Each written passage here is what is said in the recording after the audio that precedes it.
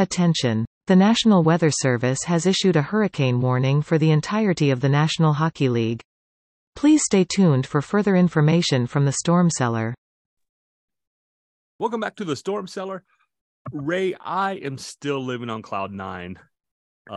It's a snow cloud because I'm in Massachusetts and it's not 80 something degrees like it was when I left North Carolina. It's like 14, but it's still, I'm still on a cloud. I still can't believe Cam Ward night, the Stadium Series game, the opportunities we had to meet people that, we've been talking to for a while.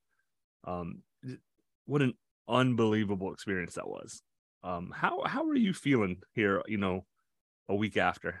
I have to say it's hard to quantify just the excitement and the just the feeling that you had being there, meeting all of these great fans that we met. I was lucky enough to catch up with Laurel Wheeler. I caught her. She was actually the first person that I knew that I met, which was amazing. We had a great chat with her. I'm definitely bummed I didn't get a chance to meet Laurel. Yeah, and that was before that was on the Hockey Hall of Fame, or not Hockey Hall of Fame, on our Hurricanes Hall of Fame night for Cam Ward, which I can't even tell you the excitement I had for beating the team that shall not be named that night. That was probably as much fun as the fact that we were, honoring Cam Ward was the beating that we put down on them. So look, it was glorious. The tailgating through the roof on the Stadium Series, seeing the game they still outside. Got it, no doubt.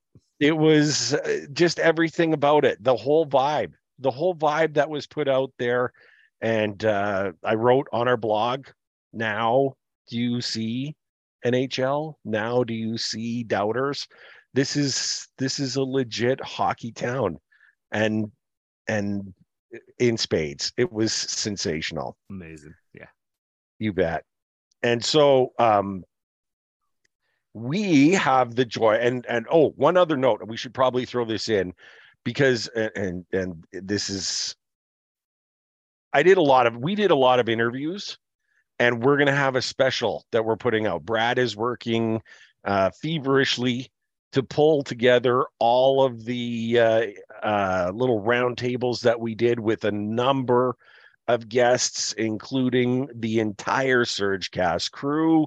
We had Mike Solarte on with us again, Colin as well. Like, we had a lot of people that we spoke to. Haley, who got it all started for us. So it's just a lot of great guests, lots of great discussion and celebration of the Hurricanes and the event. So look for that. That will be coming as when Brad can throw it all together. There's a lot of editing. Brad did not take a laptop to North Carolina, so good for No, Brad. Exactly. And that's quite fine. There you go. That's quite fine. It was so much fun. On the show today, you know what? I'm sitting here doing all this talking, Brad, and while I'm yakking, I look over at the door. The door opens, and we've got our special guest into the Storm Cellar. We are welcoming, from the Hockey Writers, Jacob Billington, who another Canadian, which gives, that he gets bonus marks for that. But he's way out in Nova Scotia. Jacob, coming into the Storm Cellar with us. Thanks for joining us. How you doing this morning? I'm doing really good. Thank you for asking. It's quite a cold morning. I'm not good at the Fahrenheit to Celsius changes, but we're sitting at minus 19 right now. So it's a cold morning, and we've got some rough weather coming in the next few days, but overall I'm doing pretty great. Thank you. Yeah, mine, like 4 or 5.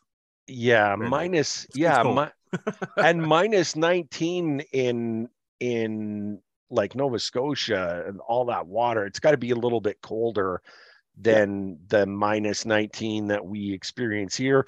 We were down to minus 40 some earlier with that one Arctic thing that's now headed your way. Yeah. And man, oh man, stay warm.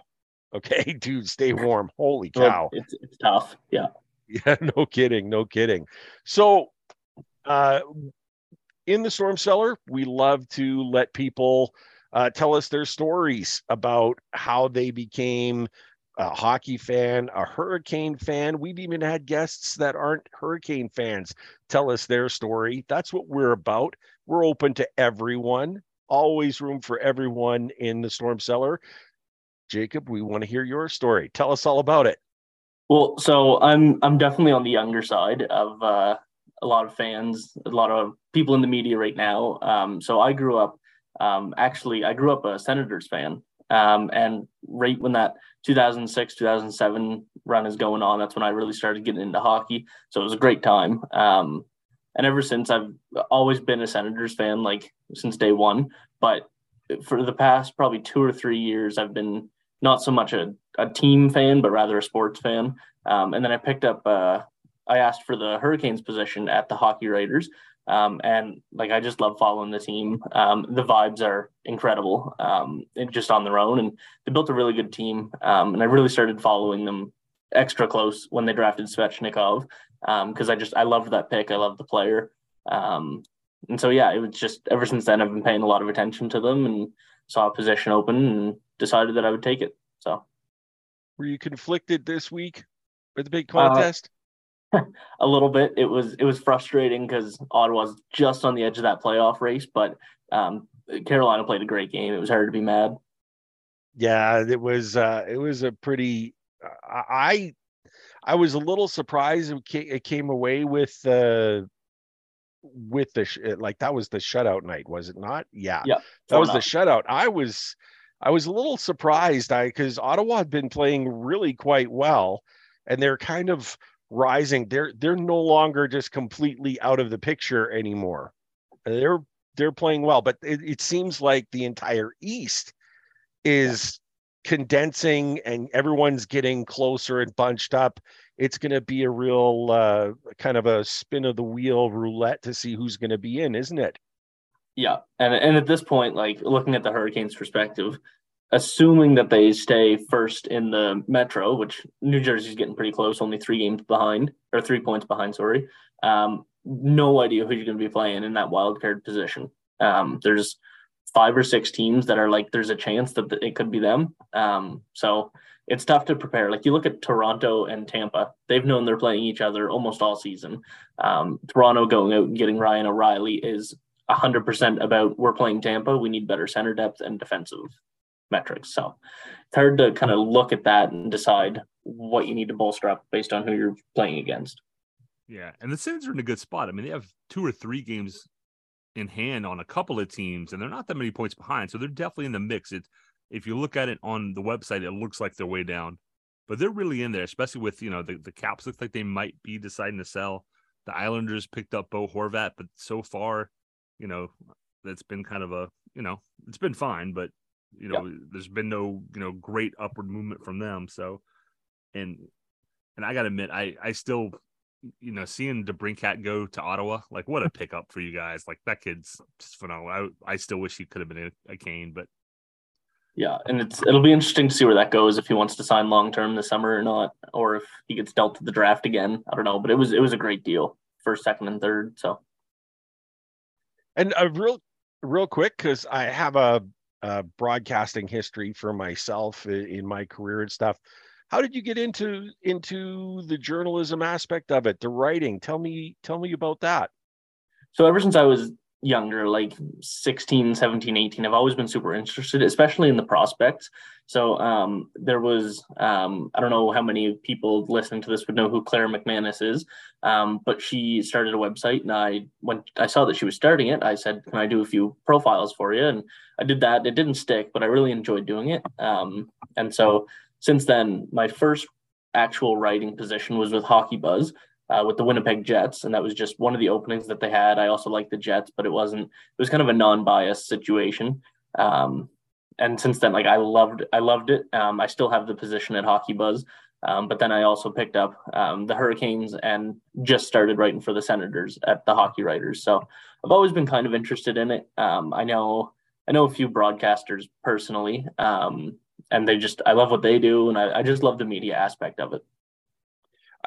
A real quick question here for you. How when you're looking at writing for a team like Winnipeg, who you don't really have an emotional tie to, yeah, and then writing for Ottawa, how does that change for you? Do you find it difficult to stay objective on teams that you just love? You know what I mean? Because that can be really, I can say it's very difficult. Yeah, absolutely. And probably the most difficult part of it is overvaluing your own prospects. And I'm starting to get there with Winnipeg too, because I've been writing for them for so long. I'm starting to love the team, love the system. And so when I'm writing for Ottawa, like I'll run it by a couple of people that don't really have that emotional connection. I'll say, like, am I super crazy for suggesting this? I will say one piece that I have in the works right now is whether or not Erik Karlsson's number 65 should be retired in Ottawa.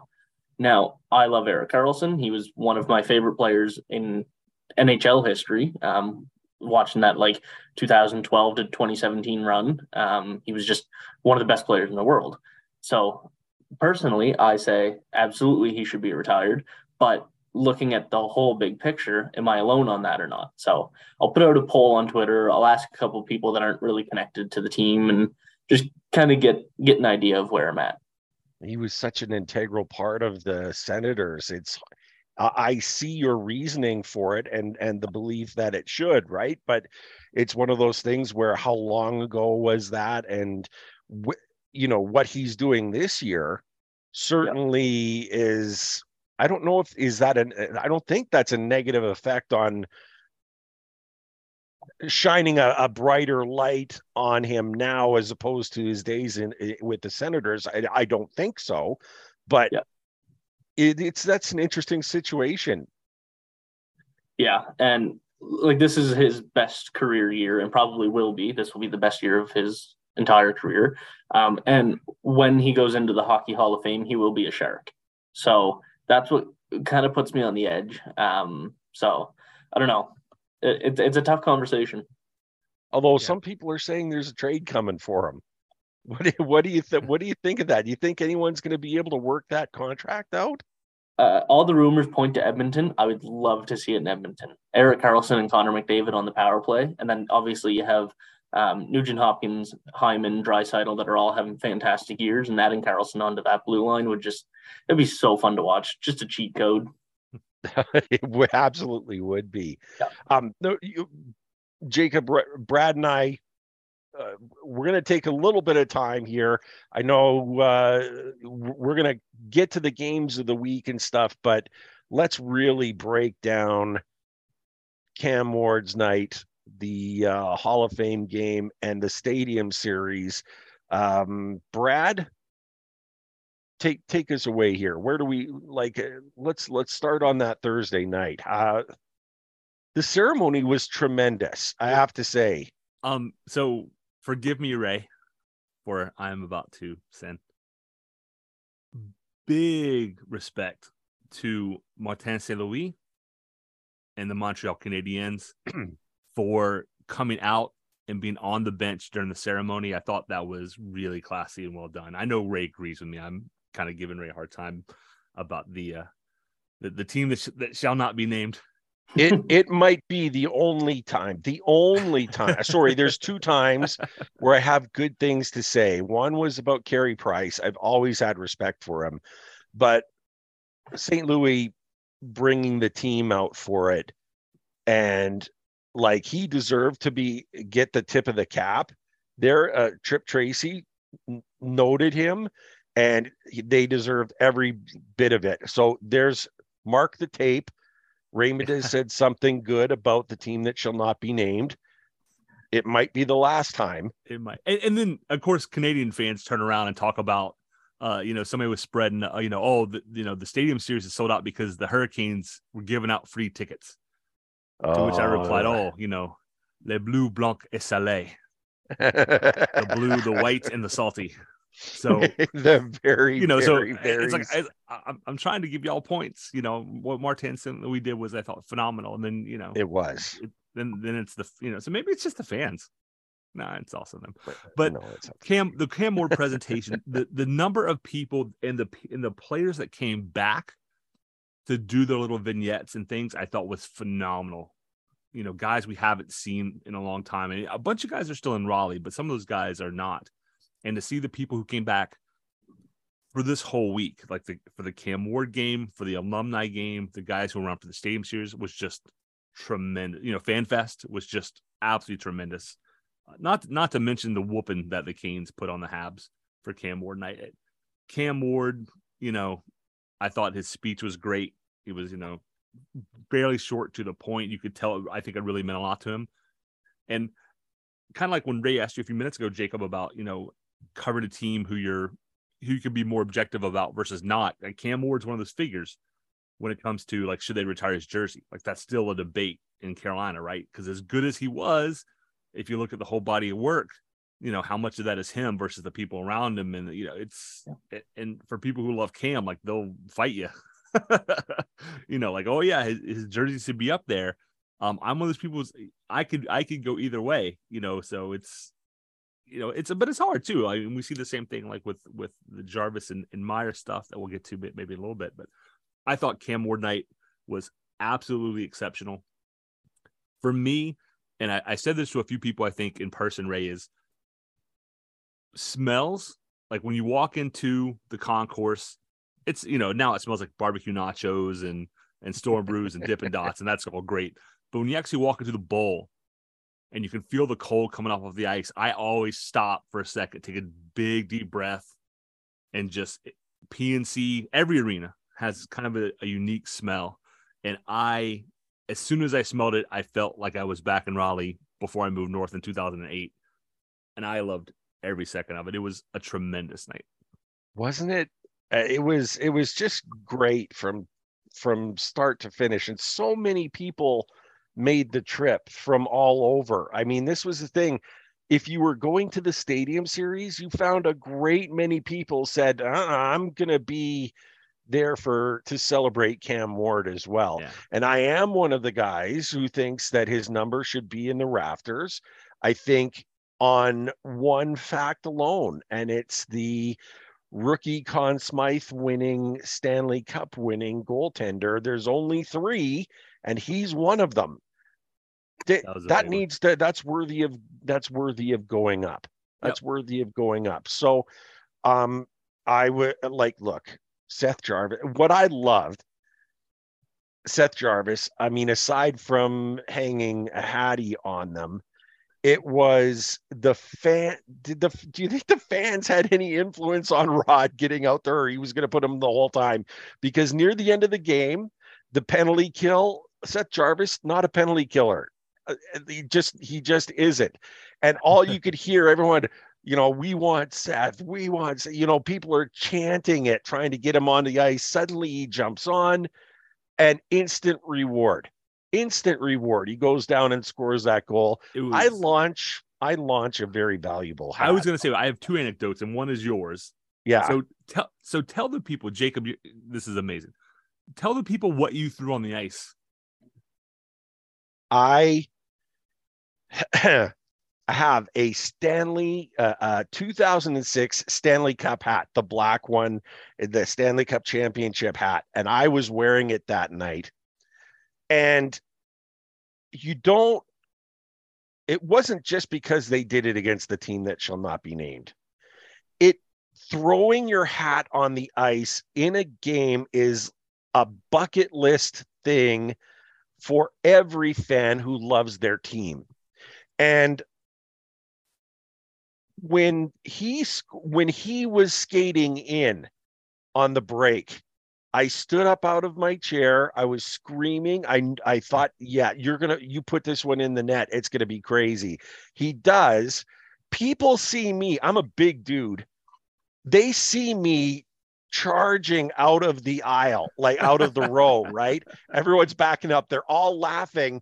And one of those eyes get really big because I'm grabbing my hat, this 2006 Stanley Cup hat. I'm grabbing it. And they're like, you could hear it felt like you could hear the whispers. You're not going to throw that one, are you? And I charged down behind the glass of my seat, right behind the Hurricanes bench. And I fired it as hard as I could. And I couldn't have been happier. It sails out real nice and high, and then takes a sharp left dive right at Seth Jarvis's feet.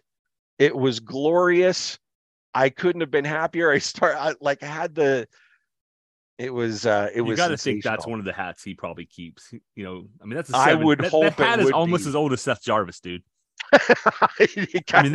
Seth was 3 when that hat was made. You know what I mean? Yeah, exactly. I mean, it was so great.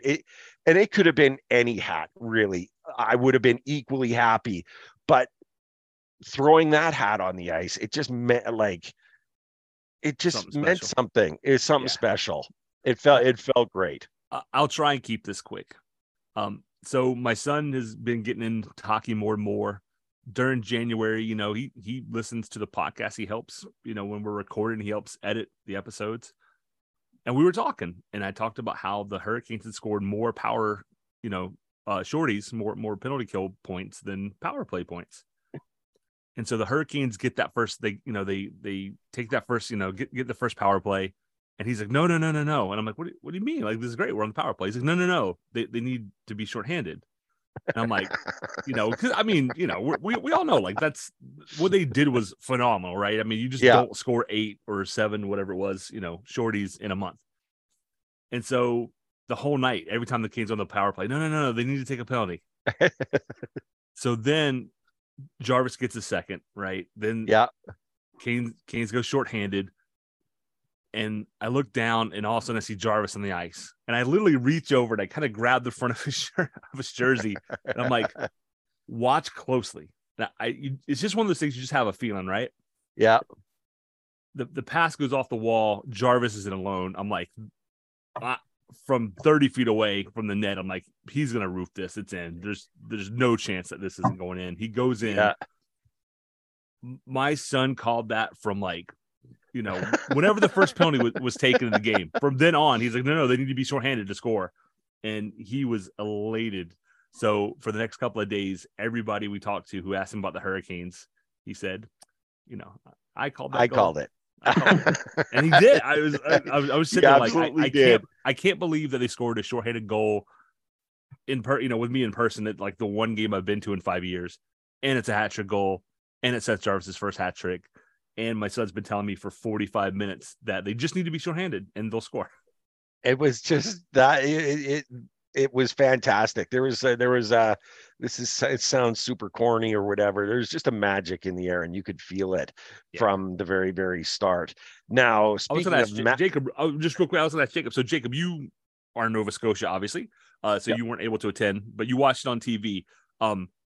Did they show, like, did they go through, did you get to see the whole experience and Cam's speech and everything on TV, or?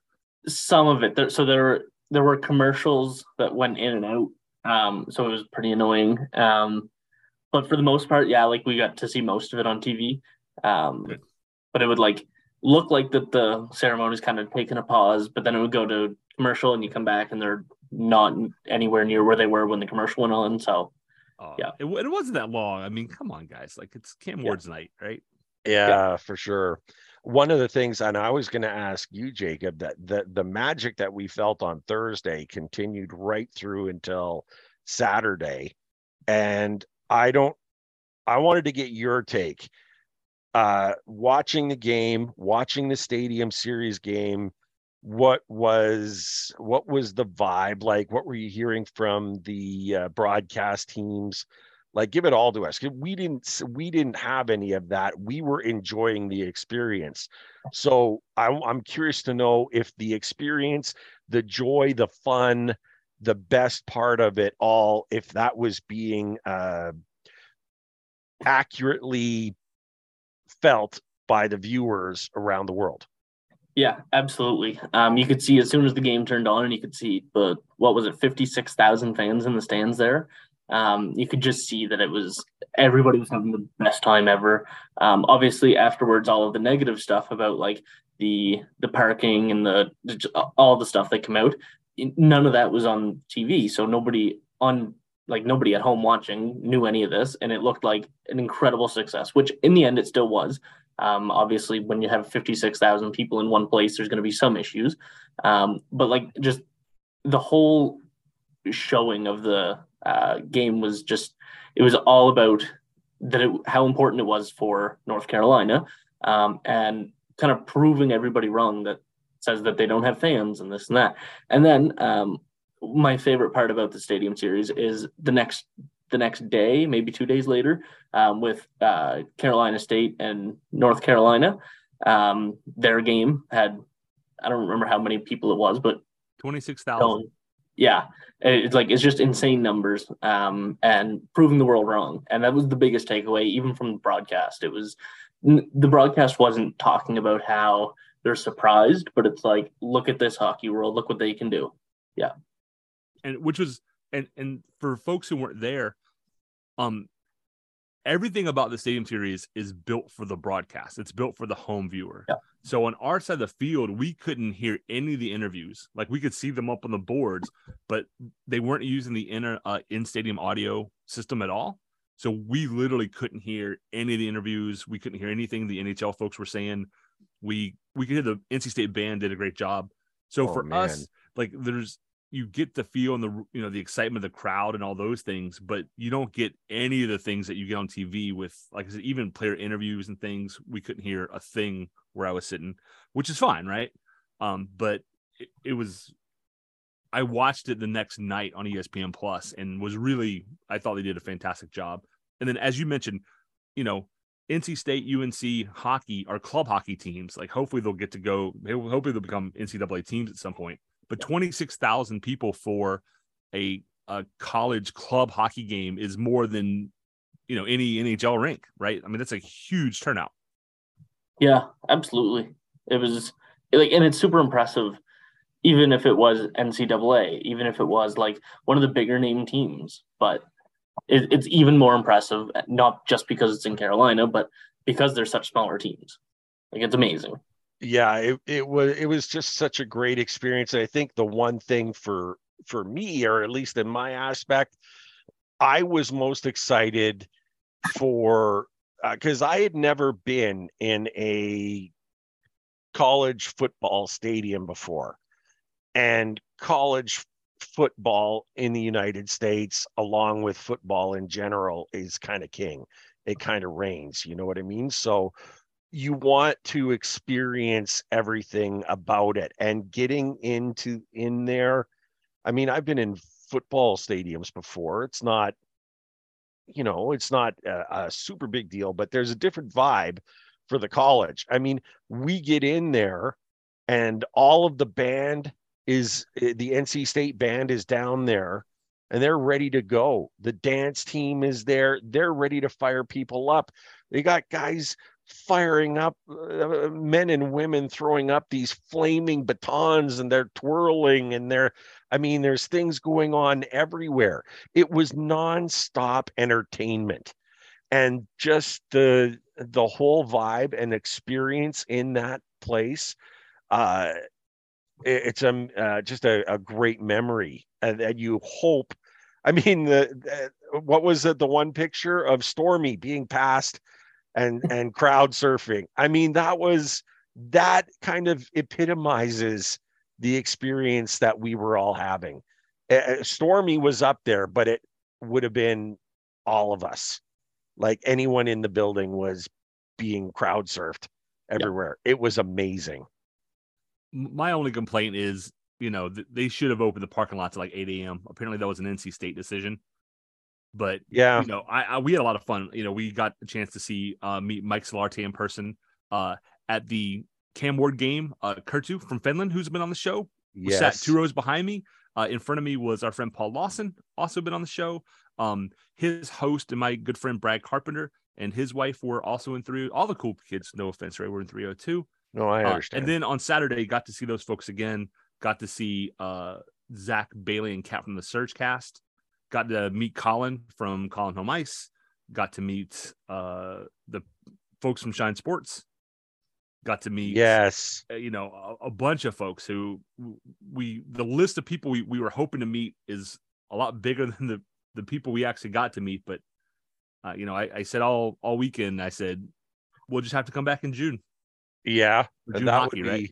That would be very nice to have some June hockey. And to that end, let's talk about the games that followed that, all part of the streak, which sadly ended last night. But Jacob, how would you assess these last few games of the streak that they were on, these 3 games that they played that ended last night with unfortunate second loss of the season to Anaheim?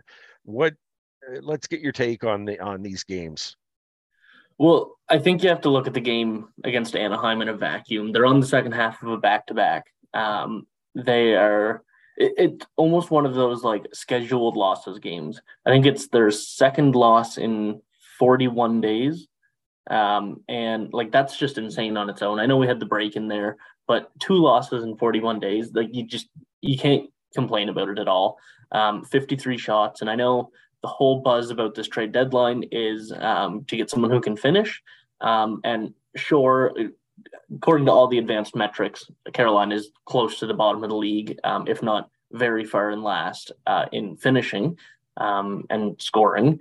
But they're still getting the job done. 53 shots. Like, they got goalied. John Gibson isn't a nobody. And like, I don't know. It's tough to look at the scoreboard and see this, but like, if you watch the game, it was a trap game. Like one of you mentioned right before we started recording, it was a trap game. And it's just one of those games that you just have to clean up and move on.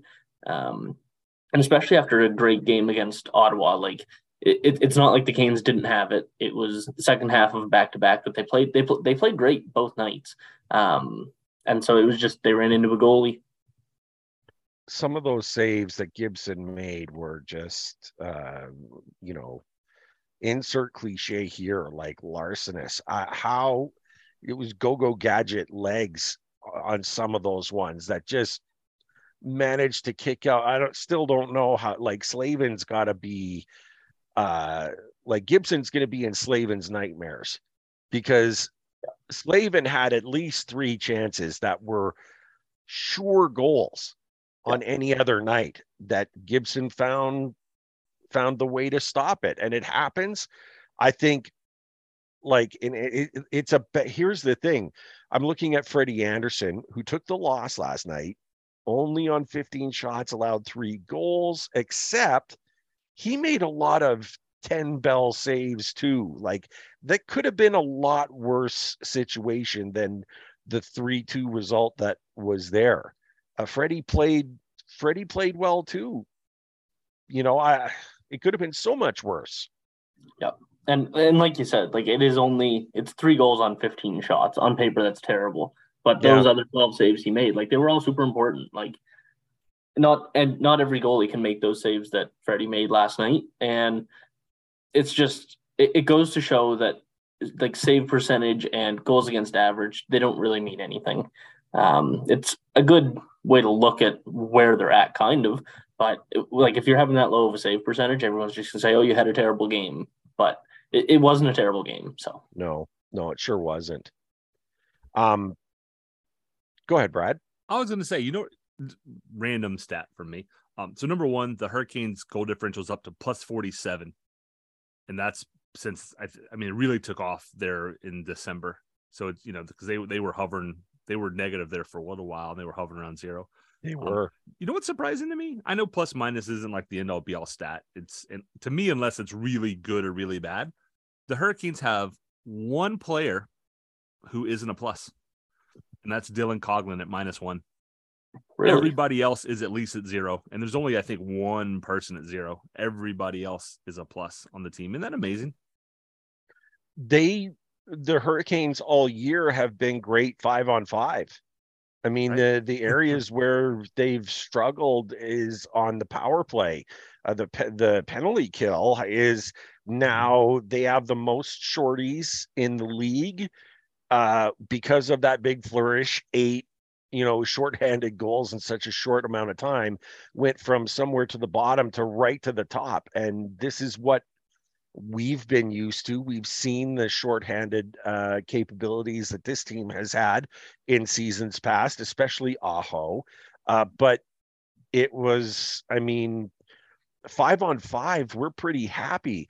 And I guess that brings us to the next thing. We've all been shouting for Bo Horvat, Timo Meier. We've wanted someone to fill in the gap that we lost when Pacioretty went down.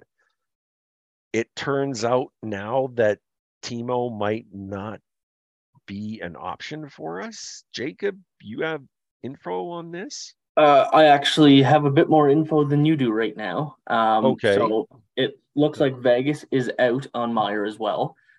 They just acquired Ivan Barbashev.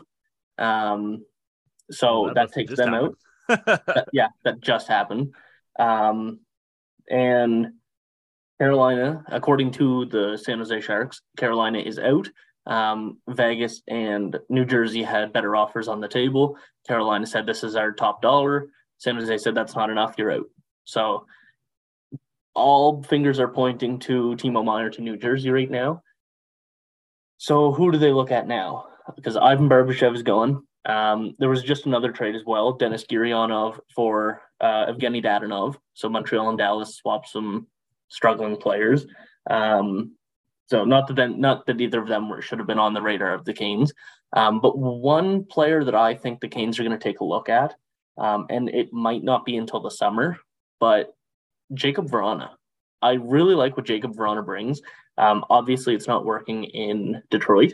And nobody's telling me anything. I haven't heard anything about Carolina and Vrana. But he's got next year at, I believe it's $5.5 million. So if he gets bought out this summer, I could absolutely see Carolina taking a flyer on him. He feels like he'd be a perfect fit. 1 year, $1 million, see what happens. Or even if Detroit will retain, pick him up for a 5th-round pick, 6th-round pick. But I think he would be a great fit, and he's kind of exactly what they need. He has one of the highest goals per 60 minutes over the past 2 years. He's like top 5, I think. So wow, yeah, that would be. See, this is where the analytics sometimes can help fill in the gaps in the stories. If you don't know enough, so like the numbers are there, they'll show it. I have to say, my question now though is, and you mentioned Vrana being someone that they could pick up at the end of the season. They might not land him before Friday.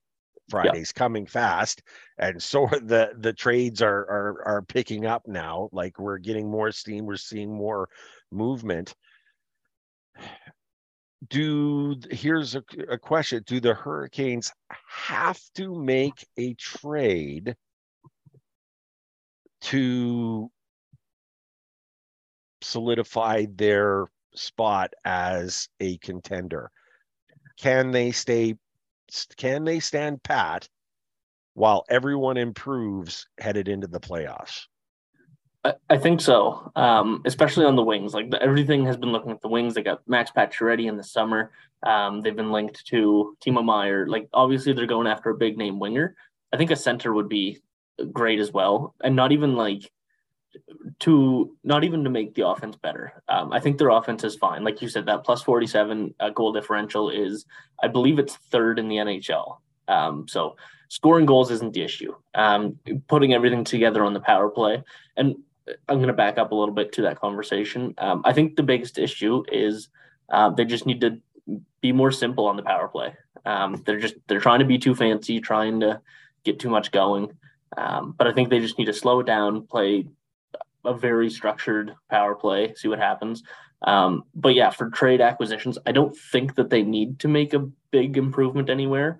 They have been calling on some depth left defensemen.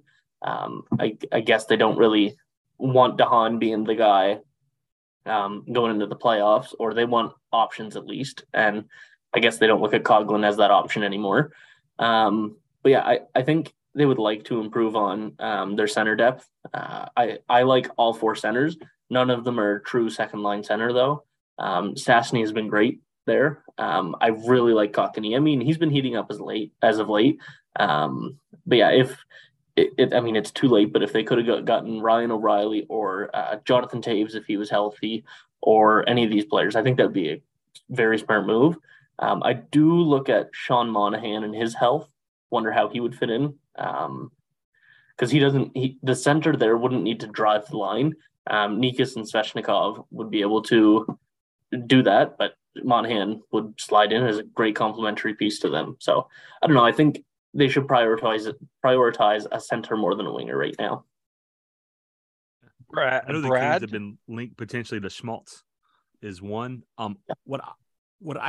So previously my thought was if they go after somebody like Timo Meier, that's probably the one deal they're making. They might try and squeeze in that seventh defenseman. I think it's more about not trusting Coughlin and just having that extra guy versus DeHaan. Because I thought DeHaan's played pretty well. Maybe this is good for the Canes, right? You don't spend, a whole bunch of millions and millions on one guy. Maybe you can pick up, a couple of folks. Maybe you get, a little bit cheaper guy to help you out with some scoring.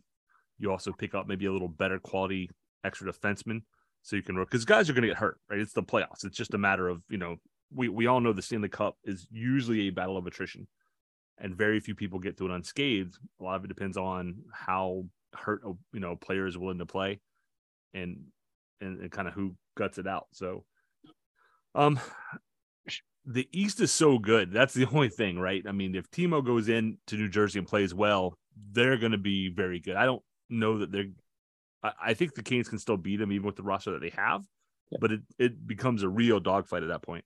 New Jersey's frightening as it is right now. Never mind adding a finisher like Meier to that.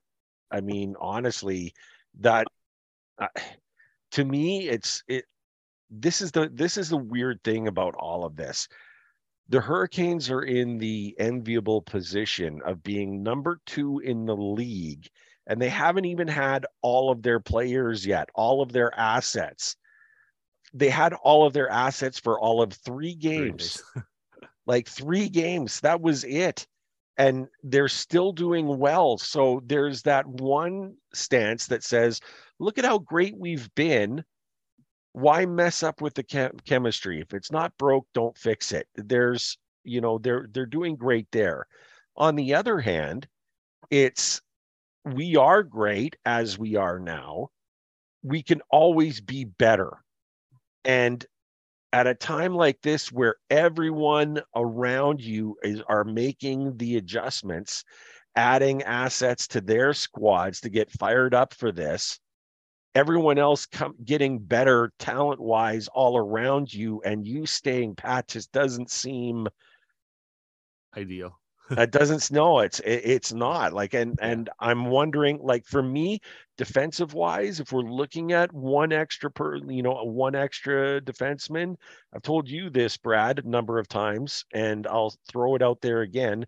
I like the idea of Shen out of Vancouver, who at $850,000, he has tons of experience.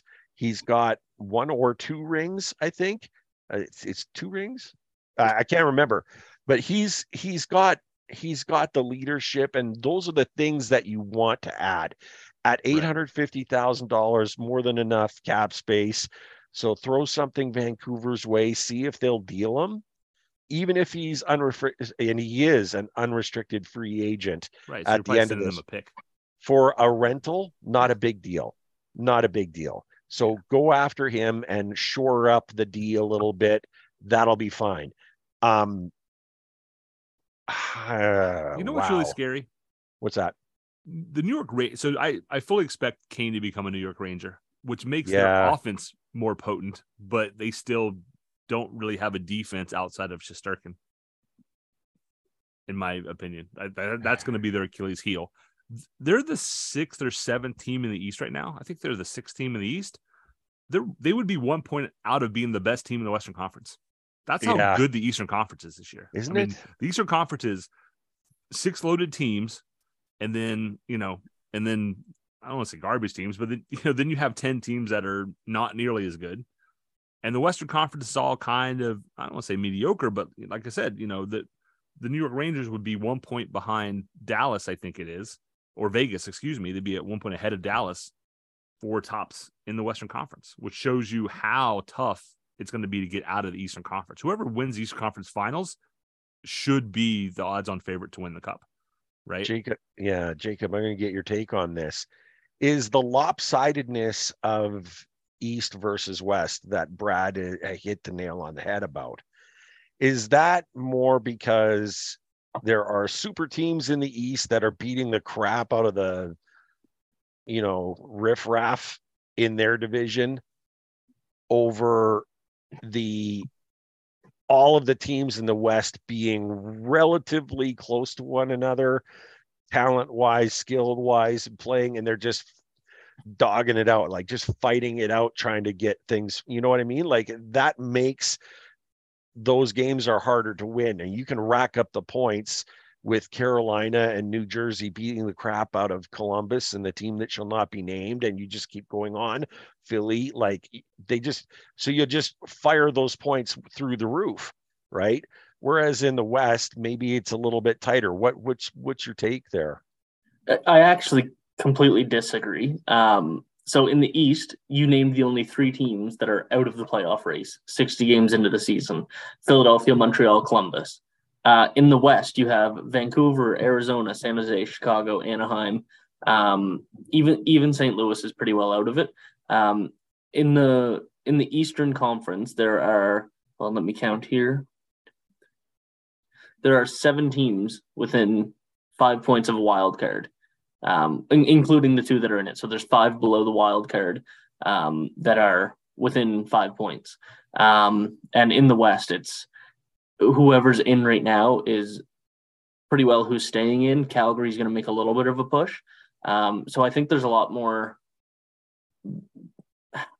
teams to pick on in the West. And which, I don't know, it doesn't really make sense why the points would be so sorry, I don't know what the word I'm looking for is, but why the East has so many more better teams, and the West is all kind of very, very close.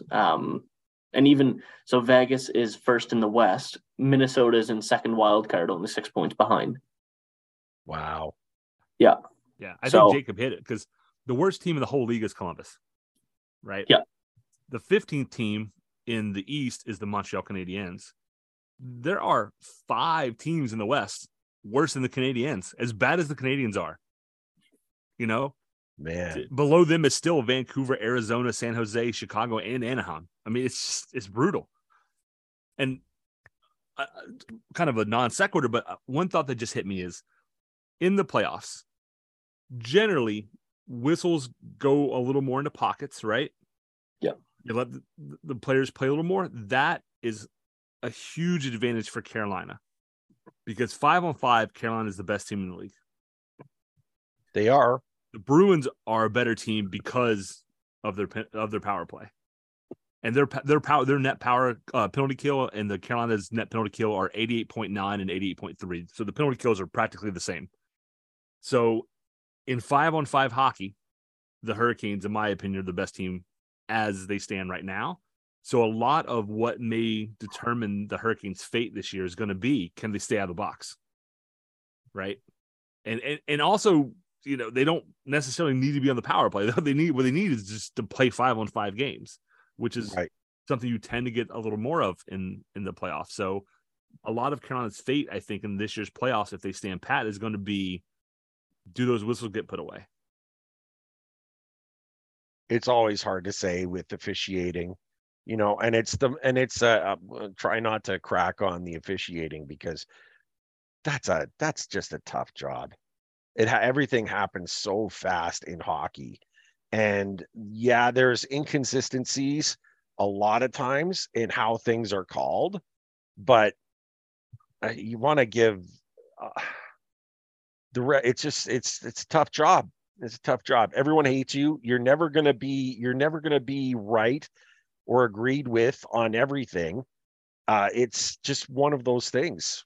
You're smiling a lot, Brad. What's that? I don't know if either of you have seen this. Did either of you see the clip last night of Wes McCauley taking out Brad Marchand last night?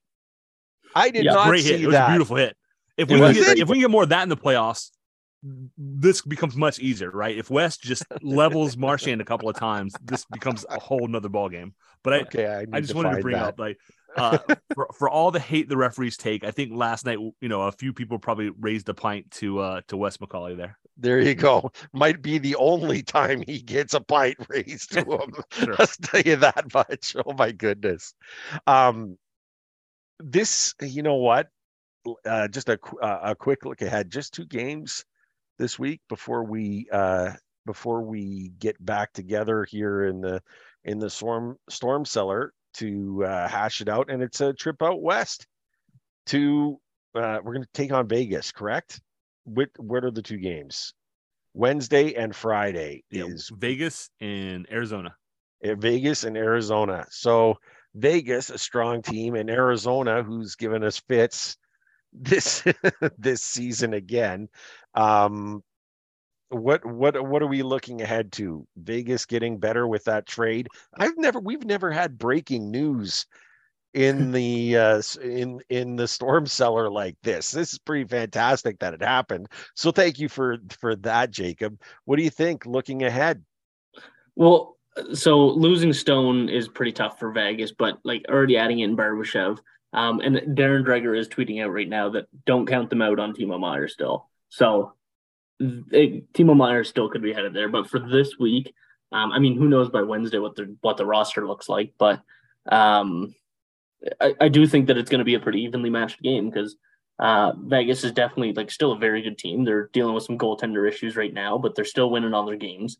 And as for Arizona, it's tough because I see it very potentially being another game just like last night with Anaheim.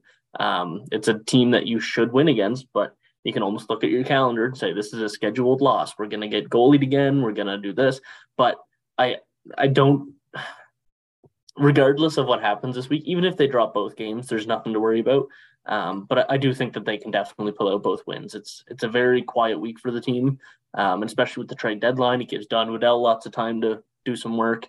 But yeah, like the games this week aren't going to be super important, although you do want to keep your lead against the New Jersey Devils. So yeah, that's a big one. You want to stay out ahead of the Devils and Vegas. They like the shiny new toys, don't they? I mean, they make bigger trades. Like they just make big trades all the time, and they want. You don't spend a lot of time in Vegas if you're playing on the squad. They'll move things out. They want new all the time adjusting. It's got to be tough for the coach, right? Because when you have different players all the times, you don't know what you're expecting. I would prefer that Meier stay in the West. Frankly, yeah. That would make me feel a little bit better. So get it done, Vegas. Make that happen. Yeah, no doubt. Yeah. The Mullet Arena game. That's going to be Carolina will now have experienced the extremes on both ends as far as fans in the stands in 1 year. The Stadium Series and the 5,000 strong in the Mullet Arena. Now, I have not watched a game shot in there. Have you, Jay? Have you seen a couple of games broadcast from the Mullet? And can you tell the vibe is way different? Like, what's the story there? Knowing that there's only 4,500 people in the stands, 4,600, it's actually quite impressive. Because the way they angle it, you don't see any empty seats. You don't see you don't see the back of the stand. So it's a pretty high camera angle. And they're quite loud in there too. I don't know if they have microphones by all of the seats or something. But like those 4,600 university students that are watching a hockey game are just as loud as if you go to the Bell Center. Like it's quite impressive on TV at least. And yeah, so you can't really tell. I do like that they have the ASU logo in the middle of the ice still. But yeah, it is fun to watch. It's one of those things that, like, for an Eastern Conference team, you know what? Yeah, I want to play there once. Just see what it's like, whatever. And fans should feel the same way about, yeah, you know what? I kind of want to watch this game and see what it's like. So, yeah. It should be an interesting one. Brad, what do you think? I mean, and that Arizona game, it is the day of the trade deadlines. It is that's the big one, right? So we'll either hear something. I mean, so that's at 9:30. The trade deadline is on Friday the 3rd at 3 p.m. Eastern. The Vegas game will be a lot of fun. I think that's a good test. Just, kind of stretch your legs after, I think it's 3 days off.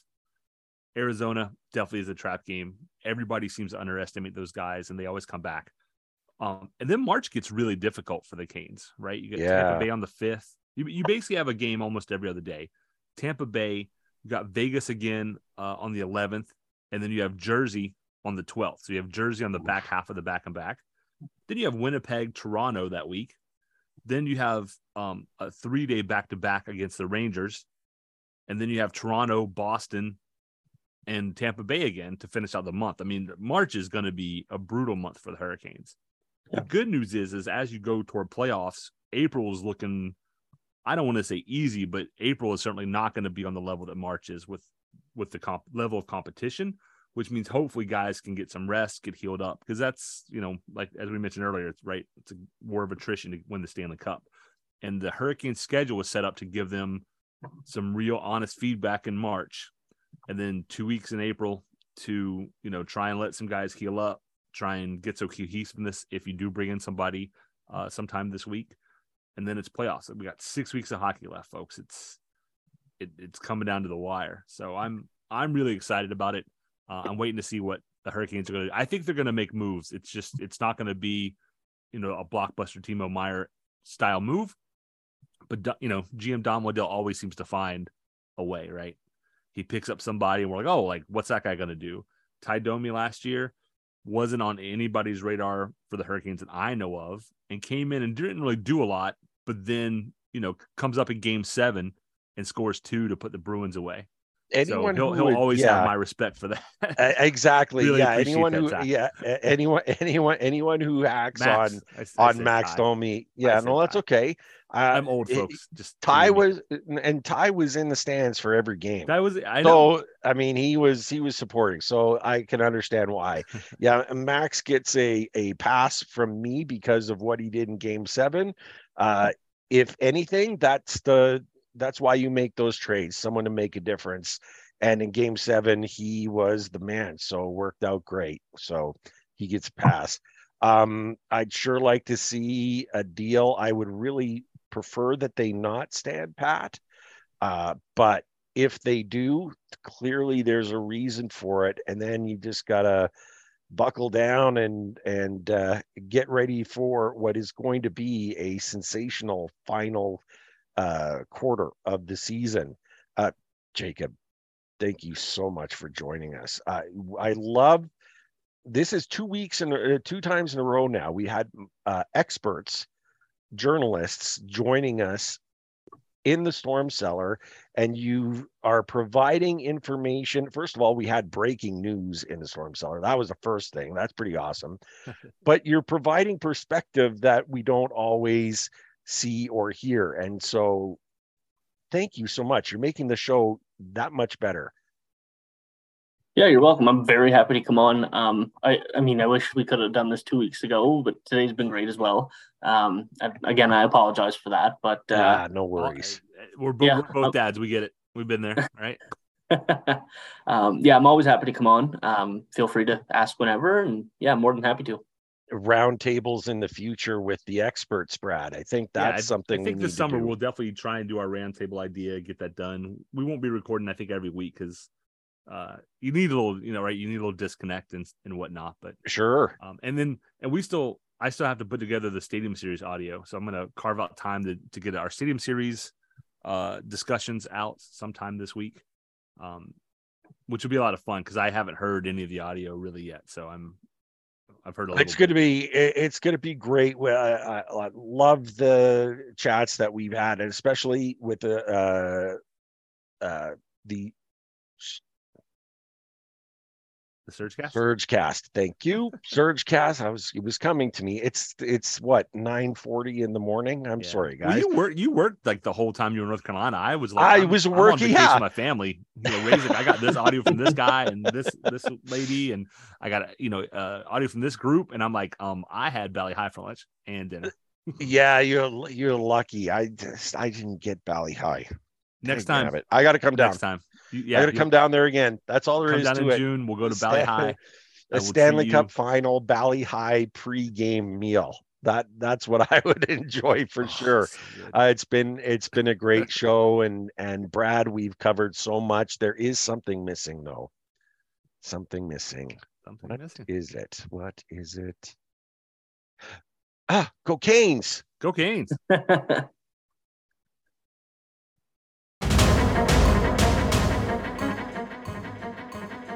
Thank you everyone for tuning in. Ray and I greatly appreciate your support in helping us produce an informative and fun podcast. As always, we'd like to say that we believe hockey is for everyone. Whether you're a Caniac or a bunch of jerks, doesn't matter, as we're just a couple of jerks anyway. We would love to hear your questions, comments, and suggestions. We will do our best to answer anything hockey related. You can reach us via email at stormcellar97@gmail.com. On Twitter, we are at stormcellar97, and on Facebook at facebook.com/stormcellar97.